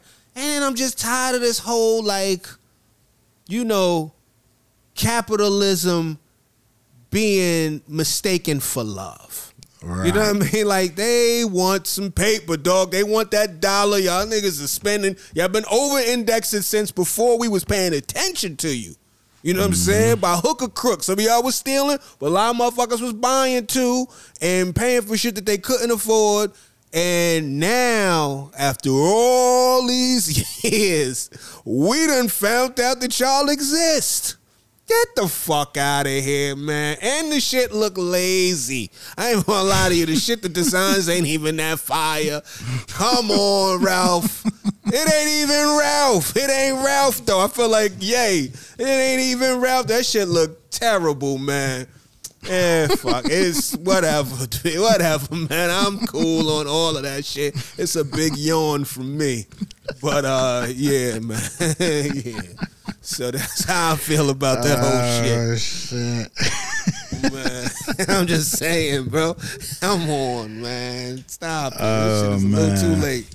Yeah, man. You know, hey, man, you should have did that shit in the 90s, man. Yeah, right? You know right? You'd have been right on point. When it mattered. You'd have been ahead of the curve. You'd have been way ahead of the curve. You'd have probably been still standing. You know? Yep. But nah, they forsaked it. You know what I'm saying? Even though, I guess, you know, sometimes when people do the certain things over and over, especially that many years, like they had a great run in the black community now. You know what I'm saying? Of course. But, you know, and it's, you know, it's still some pieces that people go get. Like, it ain't like, you know, like you won't mess with it. But it ain't where you know what I'm saying? That used to be the first stop. You know what I'm saying? Let's see what's happening in the polo section. Right. And now you walking through that bitch like, whatever, man. Yeah. So it feels like a shell of its former self. Yeah, it's just like the brand affinity is not there amongst, you know what I'm saying, the community no more, because you didn't feed it. You know what I'm saying? You forsaked it, you know. And even, you know, with Gucci and all that stuff had kind of got this, you know what I'm saying, had dipped down as well, you know. But I think that Dapper Dan move really helped them, because after that they started doing more sportswear and all that type of shit with all, you know, all the sneakers and all that stuff kept coming, and they kept doing, you know, more of the logo heavy stuff and, you know, the stuff that Blacks was already doing before. So, now they part of the whole zeitgeist of the shit. Like, okay, shit, you could go get some Gucci and now it'll fit you. You know what I'm saying? You ain't got to squeeze into a Euro, you know what I'm saying, XXX that they don't make. Mm-hmm. You know what I'm saying? Now they got it for you. Come on, get it. You know what I'm saying? So, not that any of this it's commercialism and all of it is capitalism, but, sometimes people appreciate their audience when they spend it. Other times they forsake it. You know what I'm saying? And each one of these brands go through their whole moment of forsaking it and then, fake appreciating it, So, you know what I'm saying? They know how to keep the energy going around it. And I think Polo let the energy fade away. Mm-hmm. And then they coming back with an uninformed approach, you know what I'm saying, out of touch approach to the whole thing. Right.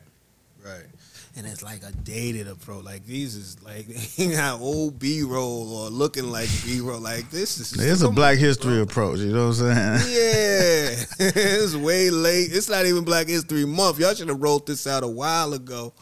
Man. Mm-hmm.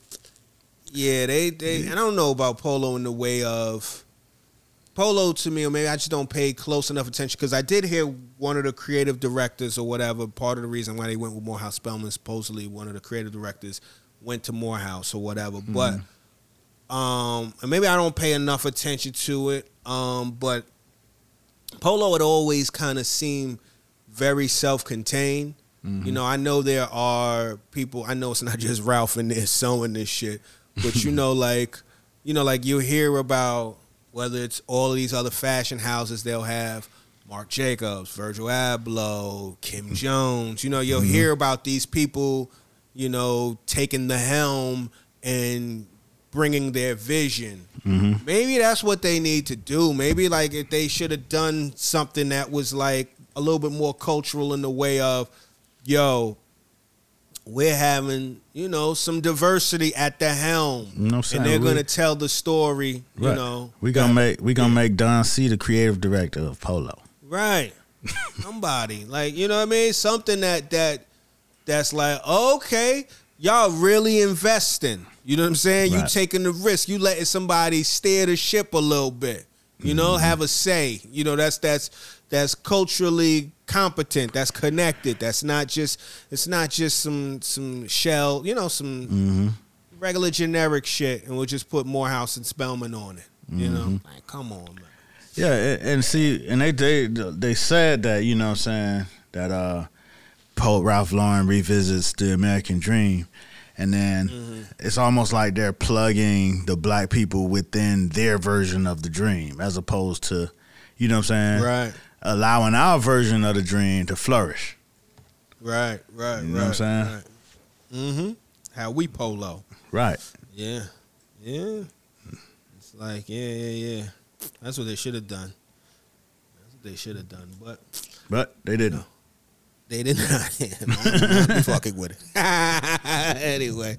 Oh, shit, man. I mean, we could get into the situation unless you got something else to talk about. I will say real fast, I don't know if you want to delve into it, but it was very disappointing to see that whole Ryan Coogler Bank of America shit as somebody that banks at Bank of America. And obviously it's not indicative of the entire company or whatever, but that branch in Atlanta, but that shit. I mean, it might be indicative.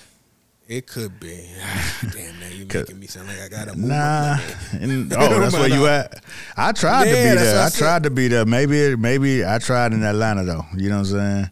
When I first came down here, the last time I needed to open an account and see, and I ain't even like normally. I look like Ryan Coogler when I go to the bank. Scully, right. You know what I'm saying? Right. Some form of glasses, you know what I'm saying? Sweatshirt, And but I had that experience just trying to open an account at Bank of America. Went in there, you know what I'm saying? I had my paperwork and, I dressed pretty cool. I didn't have on no suit, but I was, trying to look like somebody.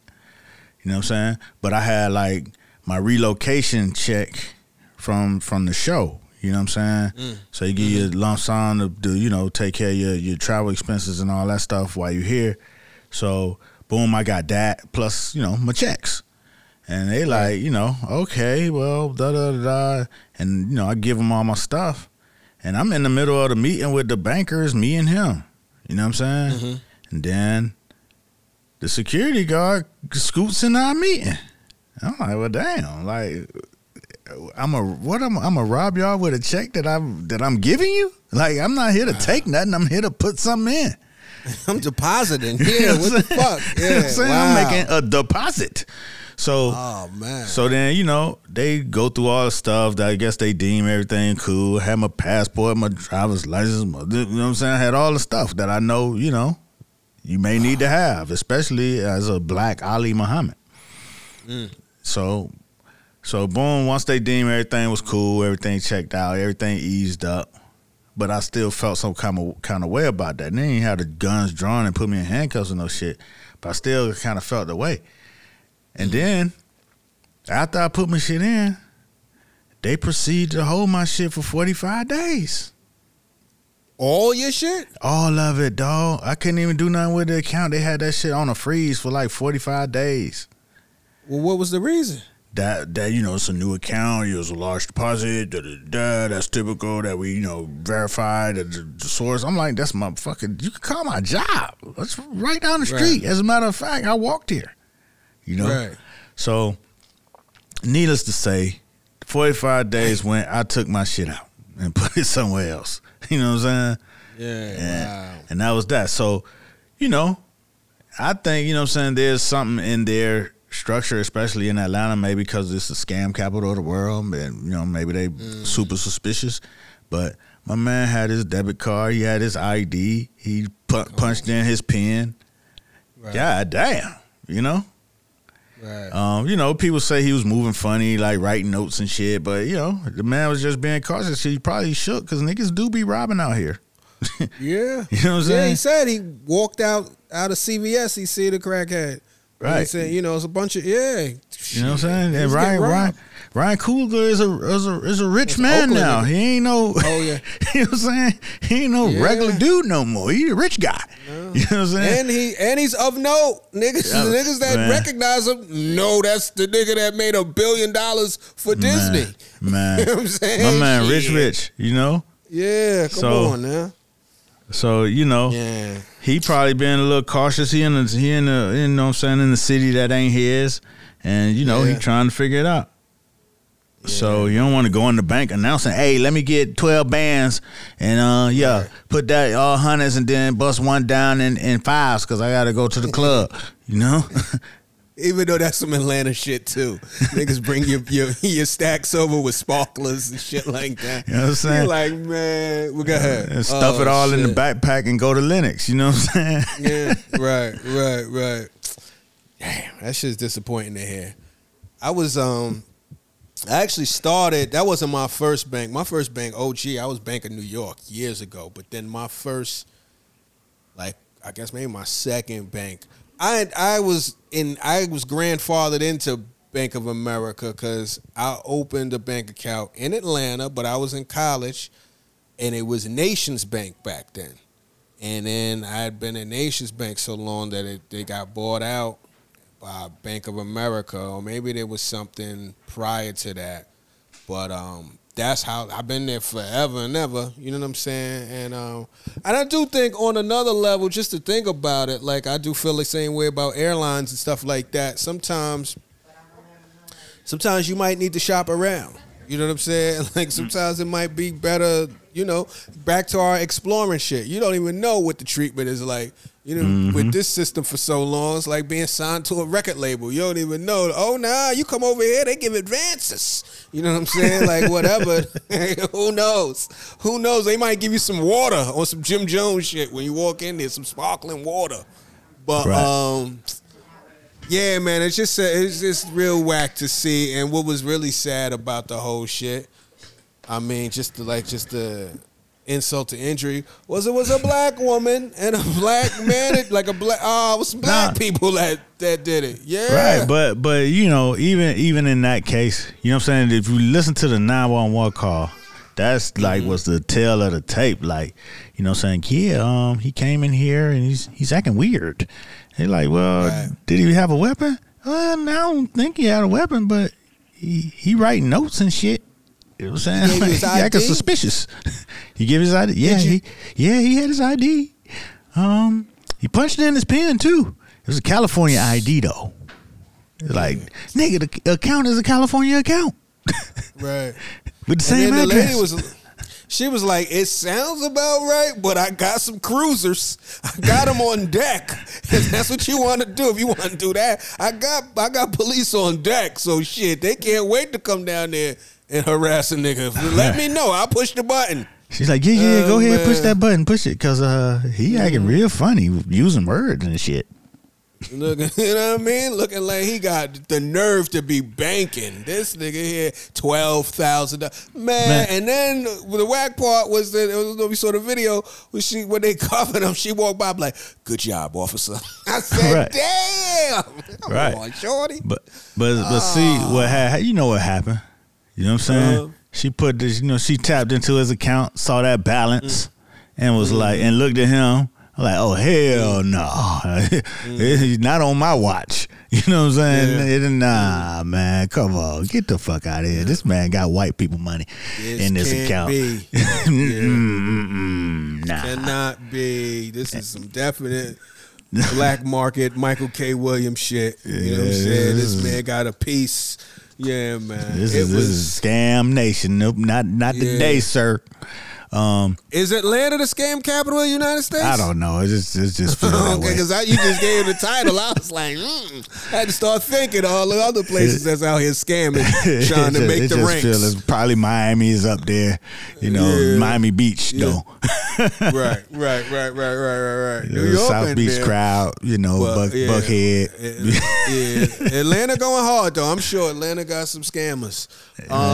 But it's always that point when they look at shit, it don't add up, it don't match nothing that they've come across in their working career, and they're like, it's not gonna happen on my watch. And I like, not that I ain't got white man money in my account, but just in the airport when 9/11 had happened, and I'm Ali Muhammad coming through the airport, there was this one, it was quite a few, but this black lady. Mm-hmm. You know what I'm saying? You get there, you put, you know what I'm saying, they punch your name in, like, oh, hell no, because, it's already flagged. Right. Then you you got your ticket, you got your ID, you got all what you're supposed to have, right? And it was a buddy pass. This particular time was a buddy pass.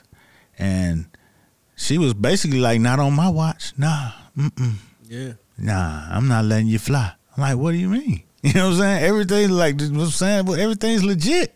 Nah, you won't get on this plane today, sir. I'm like, why? I don't have to give you a reason why I'm not going to let you on this plane. We reserve the right to refuse anybody's service on these planes. And you're not flying today, sir. And then now you're upset. You know what I'm saying? Right. That's what they want. Right. So I went and bought me a ticket, man, and went to the line and talked to another person and got on the plane, man. Oh, you got on the plane, but not that plane. One. I had to get on a different one. Oh, okay. But I had to buy a ticket. I couldn't fly the buddy pass because, they're shutting it down. This lady right here wanted to be the hero, and that's what it be feeling like. It's like, you ain't finna. You can't convince me that you got this amount of money in your account and you around here with your hair all nappy in the hoodie. No sir, no sir. Oh, Sam Jackson and Django. You know what I mean? Yeah, upholding the oppressor. Man, it's a damn shame. I hate it. I hate when I see it, man. But anyway, man, speaking of black people, black man with white man money, let's talk about this guy, Franklin Saint. Let's get into it real quick. Oh, man. Good old Franklin. How you feeling about the show? Before we go any further, are you back, or are you still on the egg? You still on the fence with it, or no, man? I'm coming back. They bringing back the favorites. It's getting there. You know what I'm saying? We creeping into, the storyline that got us all here. You know what I'm saying? Right. Still in a few weird moments, but all in all, I'm here. I'm invested in the season. I ain't going nowhere. So, all I could do is come here and talk about it. There it is. I enjoyed it. Go ahead. What's your thoughts? Okay. Let's start. Okay. You got. I'm gonna start with Leon Luther King. And Leon X.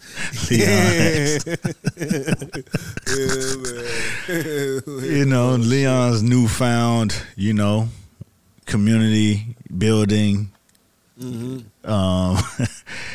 And it took me a long time to really connect the dots of what they were trying to do, because it seems like it's like all out of the blue. Like all of a sudden he's conscious reading the books and shit. I mean, I don't know if I could remember. Didn't Franklin give him a book long time ago that he probably never read? You know what I'm saying? Probably didn't read it too.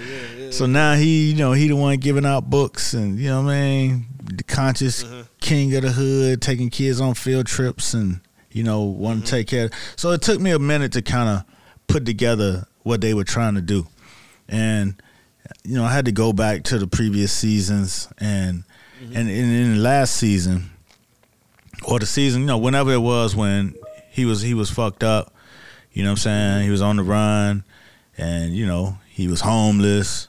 He had Franklin Pops had the homeless shelter that gave him refuge. You know what I'm saying? He was able to send Wanda over there to get refuge, and I guess in those low moments he probably came to some different understandings about life, especially after he made it through, but they really had to sacrifice Fat Boy, you know what I'm saying? And he knew that Fat Boy was gonna get it, and he was gonna walk, and so he came out of it clean per se. He had his moment with Sissy when she braided his hair, and they had that very touching moment, and then he got back in the game, right? But then back in the game, he came across that problem that he couldn't solve in the projects when my old boy pressed him. You know what I'm saying? He's like, nigga, you feeling froggy? I can't wait. I'm itching. You know what I'm saying? To break a nigga down out here. And he had to go get Uncle Jerome. But what it was that cat who pressed him was letting him know Fat Boy took care of the hood. You know what I'm saying? This shit ain't about money. We don't bang for money, homie. You know what I mean? Right. So Jerome understood what them guys' principles was able to go out there, squash it. Now they all work together, blah, blah, blah. I could probably understand that Leon wants that same type of understanding and respect in the hood. You know what I mean? That he wants to fill the void where Fat Boy. What's Fat Boy name that got killed? I keep calling him Fat Boy. Anyway, you know what I'm saying? He wanted to fill that void that they created when Fat Boy got murked. So he's doing his best to fill that role. He's kind of overzealous with it, but you know what I'm saying? He's like a zealot right now. But he's doing his thing, because I mean, the proportion of what happened, like the raid, the way they shot it, they let the dog, you know what I'm saying, chew on Einstein. But the way they shot it didn't look as bad as his reaction to it. You know what I'm saying? Hey, man, he can't do this to my people. And Louis like, nigga, we drug dealers. You know what I'm saying? This part of the whole shit. What did you talk about? Cops and robbers. Yeah. You know what I'm saying? He's like, no, I'm going to war. So I think, you know what I'm saying? I think it's interesting as a storyline. It's just, I don't think they executed it in a way that lets you feel his turn and feel his pivot. Like if they had done that raid in a way where it was really graphic and they was really coming through there busting heads, and you know what I mean, then if they had busted in a house that had nothing to do with the shit and slapped up a mama and you know what I'm saying, handcuffed a 5-year-old, then you know what I'm saying, I could understand his reaction. But them busting into the trap and taking some drug dealers to jail, I mean, seems about fair. Right. Yeah, this was illegal shit that y'all was doing. This wasn't, you know what I'm saying? My man, the police officer with the fake toupee, I mean, he's weird. He don't fit. You know what I'm saying? His character don't seem as authentic as all of the others have been. It's like a bugged out casting, but maybe that's the role. I don't know. It just seemed a little out of place. But so you know, you got Leon, then you got Franklin with his CEO TED Talks and shit, drug dealer TED Talks. You know, we got to be a family. We got to come back together. Everybody need to come work for me again. Cause Teddy says so. Right. Basically, yeah. It's like, man, what is going on? Like, come on, Franklin, you got to understand, niggas is out here doing their own thing. They've been talking about this. Actually, you the one brought it up. He was like, hey, I want to be wholesale. You know what I'm saying? Forget these corners. You know? Right. So, you know, that's you know, that's some funny shit. Franklin and Teddy. You know what I'm saying? You start to get the gist that Franklin understand Teddy don't give a fuck at all, but he don't know how to handle it yet. He trying to figure it out. Teddy was like, nigga, if you was in the white hood and this happened, you might have something to worry about. But we don't give a fuck about the hood. You know what I'm saying? Like, Franklin was like, oh, Lord, like, damn, what the fuck? I didn't need you to be that honest. Shit. You know what I'm saying? Yeah, damn. This is outrageous. So, you know, that's some of the stuff. What the family dinner was funny when Louis couldn't wait to, you know what I'm saying? Like, nigga, you know what I'm saying? What y'all talking about? You know? Right. And then, see her getting drunk. Yeah, right. Getting drunk. Yeah, losing her filter. The more sips she took. Yeah. Sissy pop in out the blue. I don't know how the fuck she got from Cuba. She just, rolled in on her own passport and shit like nothing happened. Right. You know, talking about she want to kill Teddy and shit. Come on, shit. They ain't even let us know she had enough tools to plot some shit.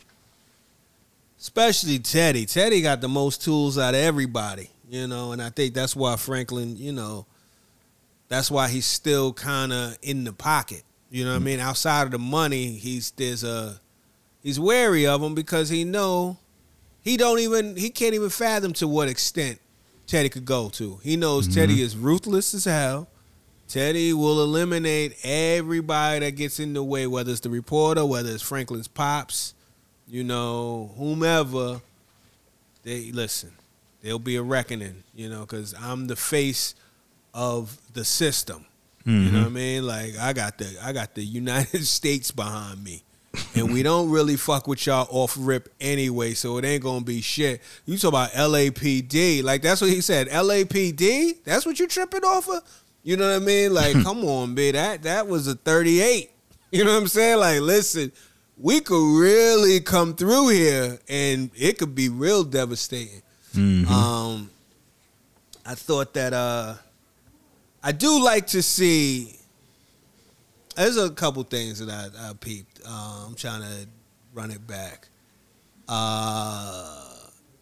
Yeah, I do think that Leon is trying to.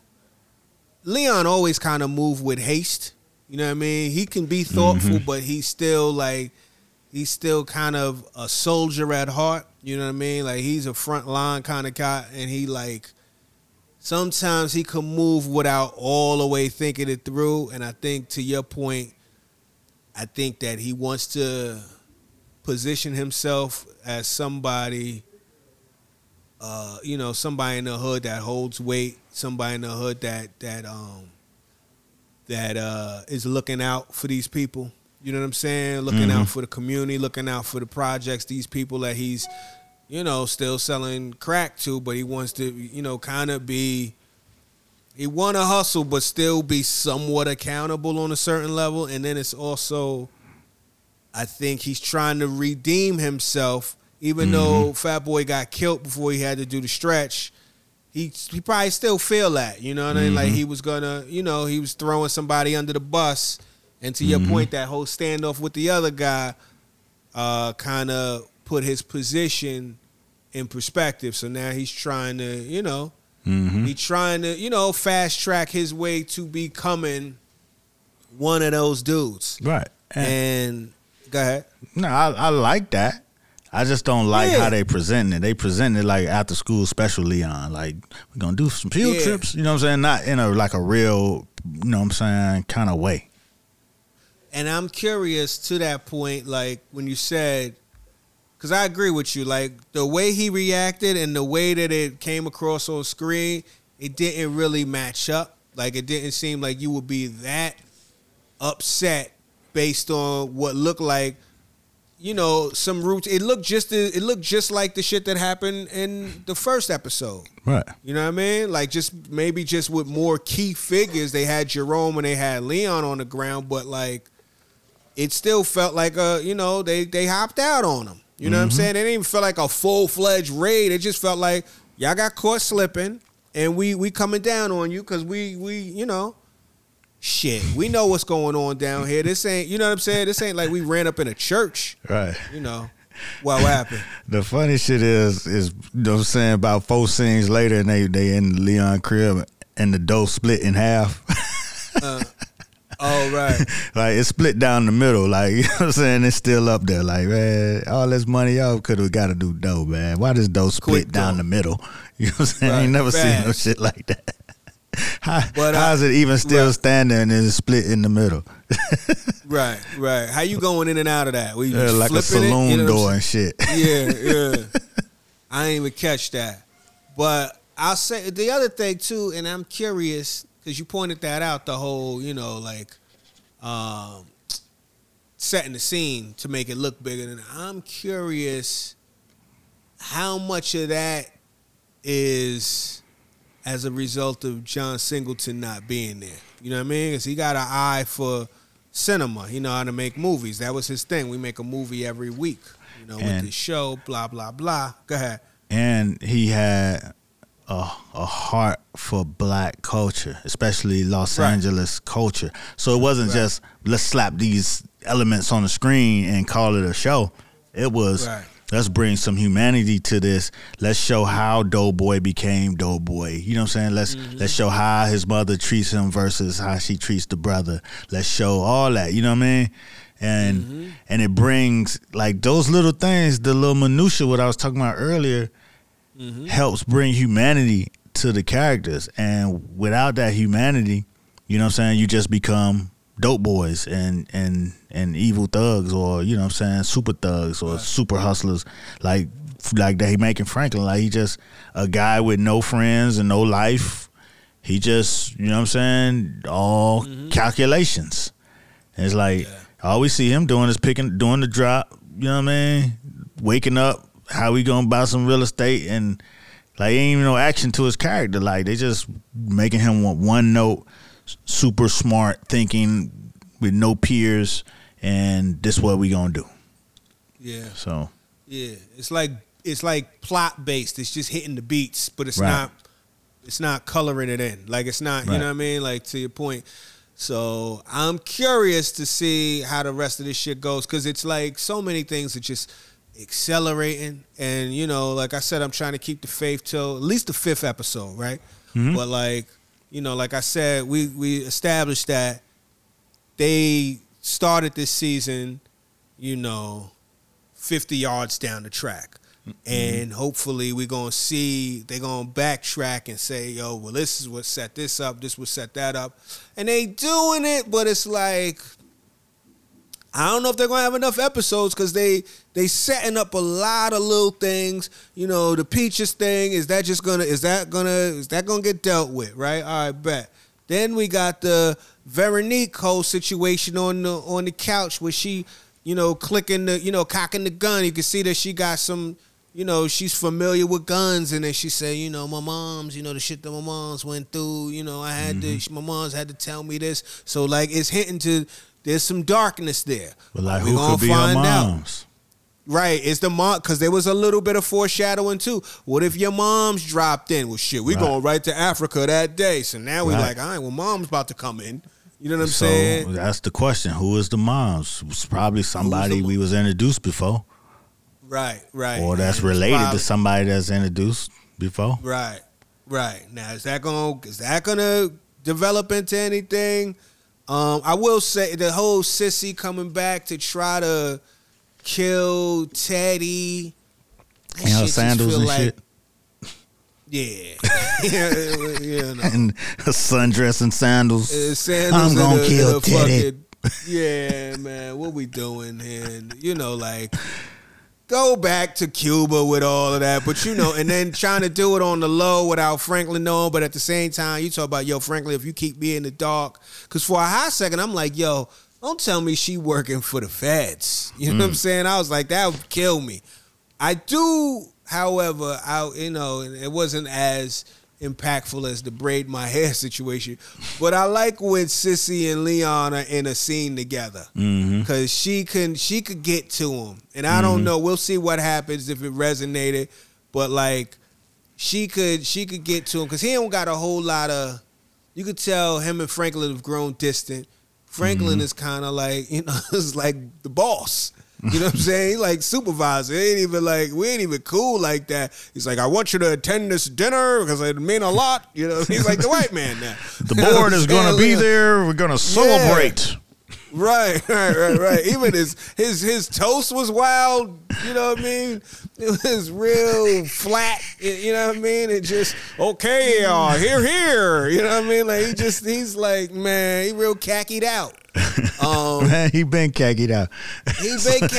But it was somebody say they still got Franklin dressed like a fourth grader.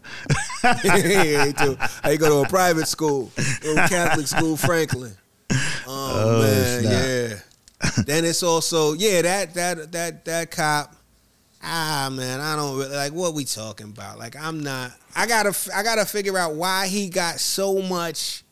How he gets so much leverage to where he kind of barking on Louis like that. Like, you know what I'm saying? Like, Man, he was doing that. He was doing that since I built this brick by brick.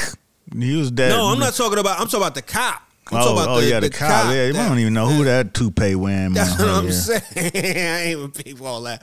But the cop coming through and like kind of getting funky with Louis. Like, listen, you know what I'm saying? Look, bitch, this is what it's going to be.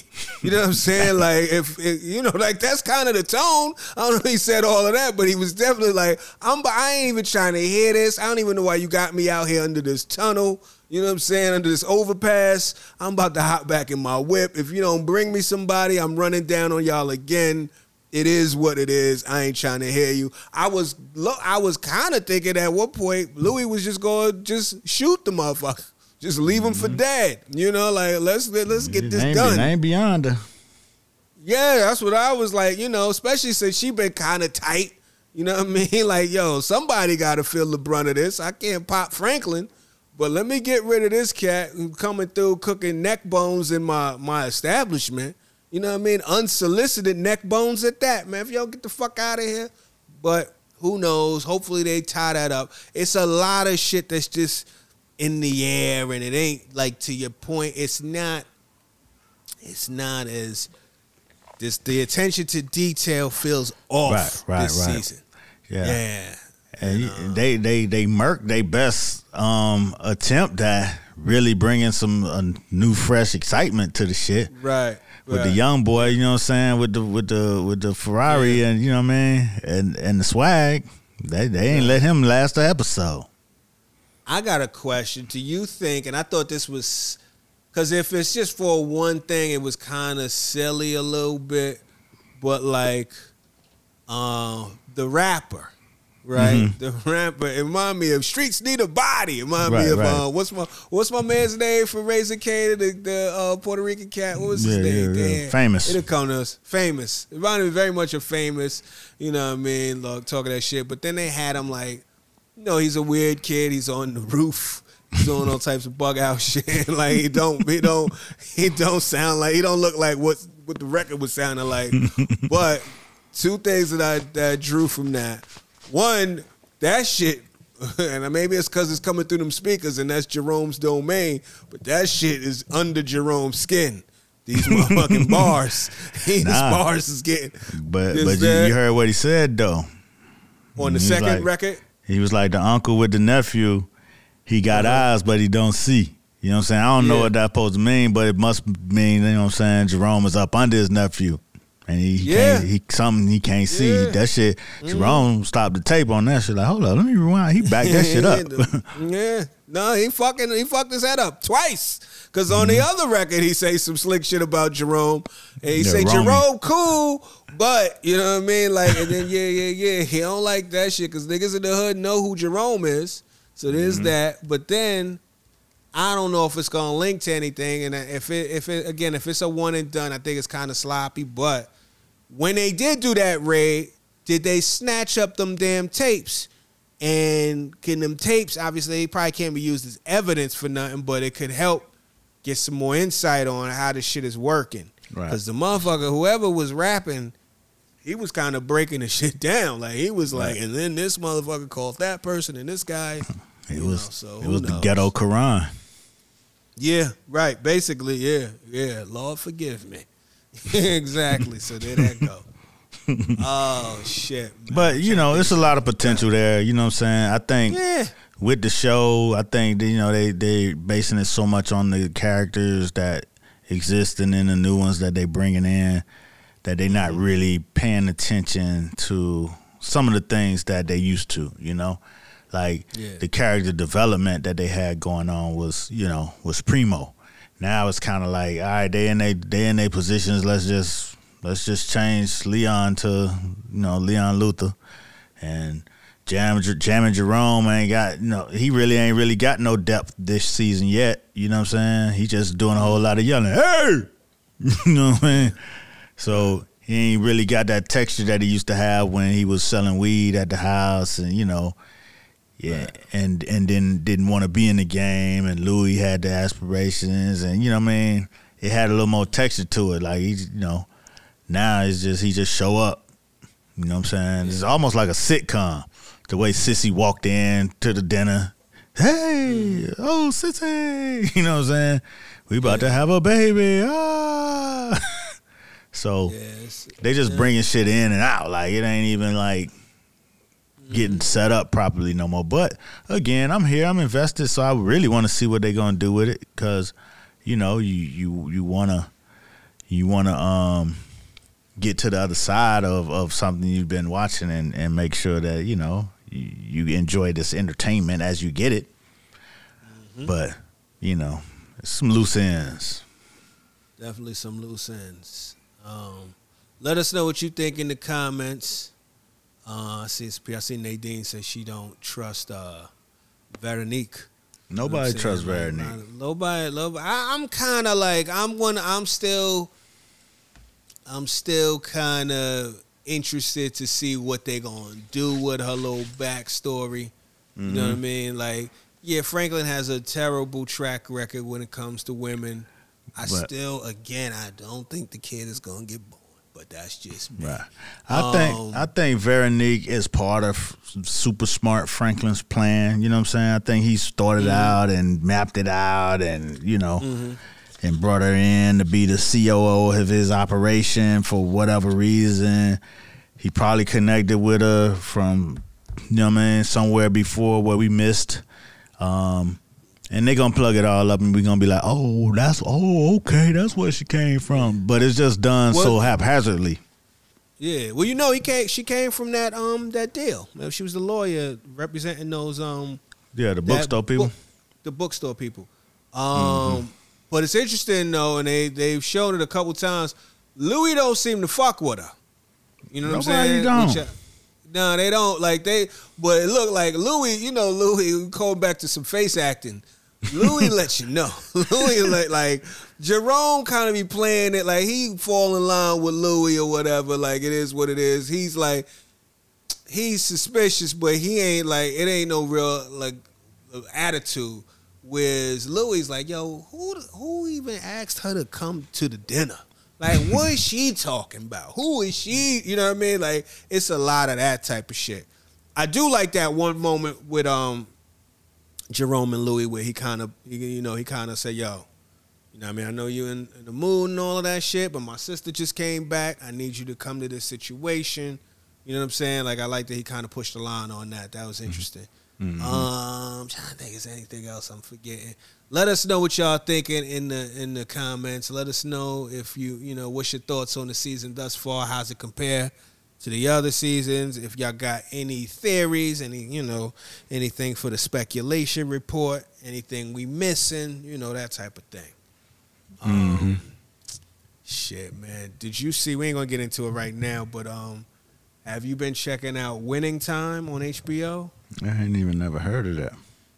That's the show about the '80s Lakers. Oh, that shit look like it's gonna be good. Yeah, that shit just started last week, so it's been 2 episodes. It's alright so far. It's alright. I like John C. Reilly plays Dr. Buss, and the cat, I think his name is Isaiah Quincy or whatever the cat. He's like a newcomer playing Magic. Good. Like it's cool. It's a few little liberties they take that's a little, to your point, like how you pointed out with this Snowfall thing. There's certain moments where like shit don't always match the era. You know what I mean? And then they did like this one little sloppy thing, like when they talked about when he went from Irvin to Magic, they show like all his press clippings and it said some shit like Magic brings Magic to the AAU tournament. It's like, wait a minute. AAU was founded in 88. Like, Magic was a champ. You know what I mean? Like, that was... Your research department could have got that off. Maybe that was a decision they had to make, you know what I'm saying, because it wasn't something that say it was a youth basketball thing. Yeah, but don't be wrong. Right. Don't go with the wrong decision. For the such and such optimist. And niggas like, what the fuck is an optimist? You know what I'm saying? Yeah, man. Who knows? But yeah, it was interesting. I mean, they do say they taking liberties. They say it in the little, disclaimer or whatever. But yeah, it's definitely worth checking out. Winning Time, y'all, check it out. Maybe we chop it up here on the show or whatever. But shit, before we jet out of here, I just want to shout out everybody that came out to the Philly show, man. It was a cool time, had a good time. Shout out to seeing Layla Glam in the building. Oh, word. Man, Duke came. Yeah. She was out there and shit. You know what I'm saying? So it was good to see her. It was a good time. It was cool. I embraced it, but I was a little anxious because, dog, I had it done an hour and shit over 2 years. You know what I'm saying? So it been a minute. I was like, I got the time, all of this other shit. But it all worked out. It was a good time.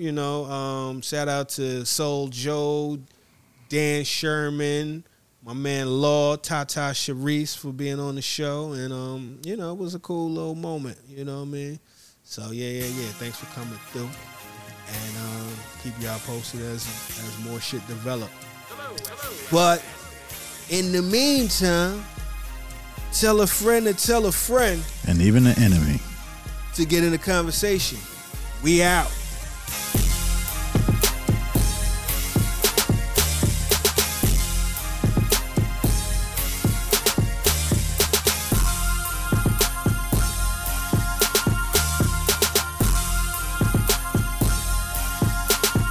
The main thing of it all is to be in the conversation.